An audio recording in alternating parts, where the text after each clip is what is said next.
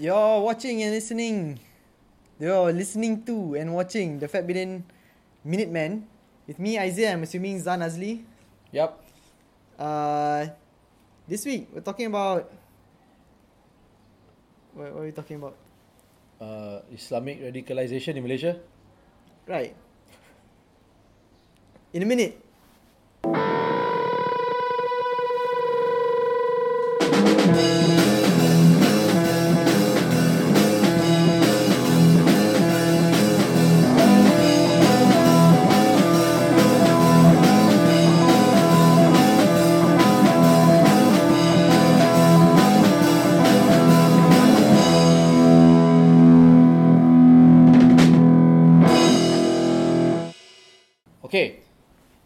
Okay, so we will.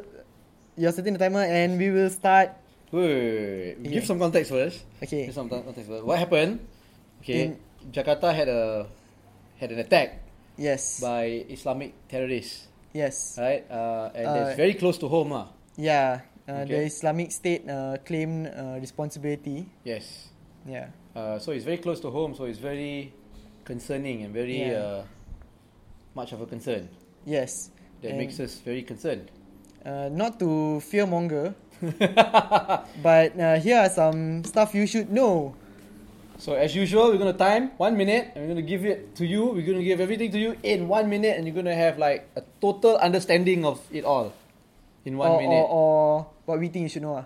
Okay? And time starts right now. Okay, so number one, according to a Pew survey, yes, 11% of Malaysians have a favourable view of ISIS. And in Indonesia, 4% have a favourable view of ISIS. Yeah. Now we want to consider the population, right? Yeah.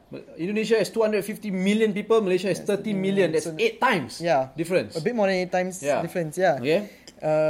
What's surprising also is like 25%, almost 25% of people in Malaysia said they don't know. Really? Isn't it? Do you like ISIS? I don't know. I don't know. Yeah. Okay, so they also have research that says 18% of Malaysian Muslims consider suicide bombing justifiable compared to only 7% in Indonesia. So Malaysians think that it's okay to be a suicide bomber? Yeah. More than Indonesia. And Indonesia had that attack. Yeah. Some stats, there are approximately 250 IS fighters in the Middle East from Malaysia, but less than 400 from Indonesia. And again, like Consider the population. Yeah. 250 million in Indonesia, 30 million in Malaysia. Yeah. Oh, 1 minute! You need to know everything. Yeah, that's it. Yeah, so that's that. I guess you'll get a rough comparison between the situation in Malaysia and Indonesia. But I mean, let's add a few things lah. Yeah. You know, we remember that we had a few months ago there was this leaked information. Yeah, a leaked memo from the police. Yeah. About some suicide bombers and meetings happening in Malaysia lah. Yeah, KL and Sabah. So they actually revealed that there were 8 known suicide bombers to be in Sabah and 10 in KL. Yeah. Right? Now I'm going to inject some opinion here. Yeah. A lot of people actually believe, and I kind of believe it too, that the systematic politicization of Islam in Malaysia, it is what is conditioning that kind of thought in Malaysia lah. That's I would say that's one of the issues lah, because like say like IS right now, the Islamic State, so weird calling them Islamic State. We're not supposed to call it. A lot of people, people don't want us to call them the Islamic State because that's not what an Islamic State is supposed to be lah. Right? Yeah, okay. Anyway, things we actually wanted to bring up was the method of their recruitment, right? Because you brought up to me that they focus a lot on the middle class. I mean, like the middle class seem to find an appeal. Middle class and educated people lah. Yeah, because of what were you saying? Because they take action. Because they see that this is a group of people who are taking action and they walk the talk of wanting change, which everybody naturally wants change for the better. Yep. And I guess now it's dire times in a lot of places. So a lot of people who are educated also people who are educated feel the pinch and feel the problems and want change, and these desires that because a lot of people harp on like oh, their social media game is so good. They're on Twitter, they're on Facebook, their YouTube videos are like Hollywood productions. Yep. But it's not so much that only. It's what they're saying, I guess. It's like even in Malaysia, you know, they have like they have a few sites that are targeted in Malay, to appeal to Malay Muslims lah. Yeah. I think the again, this is just an opinion, that, you know, if people want to, if all these politicians and leaders want to actually condemn this radicalization of Islam, the one thing they need to do is to make sure that there's efficient governance. But it's impossible, right? Yeah, because like in the same Pew Institute survey that we were Talking referencing, about, they also asked people would they prefer a strong leader or democracy. democracy. So that And it was a significant amount wanted strong leader. No, I mean, a majority wanted democracy, of course. Majority also. wanted democracy. Yeah, but there's also a significant amount who wanted a strong leader. Yeah. You know, and the same survey, if you reference the same survey, it also studied people. They also questioned if people wanted, in Malaysia and Indonesia, how much influence should a religious leader have in politics and governance in the country. And wait, let me see if I can find that survey.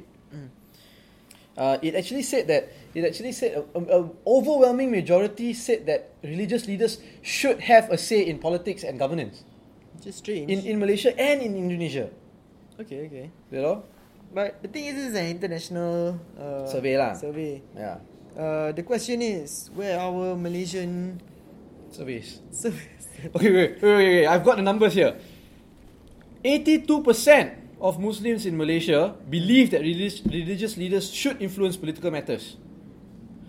Compared to in Indonesia, 75%. Okay. Which is still quite a high number. Huge number. Yeah. You know? I'm well, I don't want to give my opinion on that lah, because then you have sentences and word statements going out, death to San Azli or something. So But anyway, yeah, so the Jakarta bombings was terrible. I hope that people would actually put the Indonesian flag on their Facebook profiles, like how they did when Paris was attacked. But nobody did that. No, because the thing is, the Paris one was successful. This one was like more of their own people died than. But it doesn't matter. It's still messed up, man. Oh, it's still crazy, lah. You evaluate a success of a terrorist attack by the number of people who died. Yeah. But you know, it's still a terrorist attack. You don't compare like, hey, your attacks is worse. It's like never mind lah, Jakarta, no need to put Indonesian flag. Not many people died. It's still a major. I mean, it's really crazy lah. I think I was pretty freaked out lah, because one, like you said, it's very close to home. And I go to Indonesia very regularly. Yeah. In fact, I just came back from Indonesia a few weeks ago.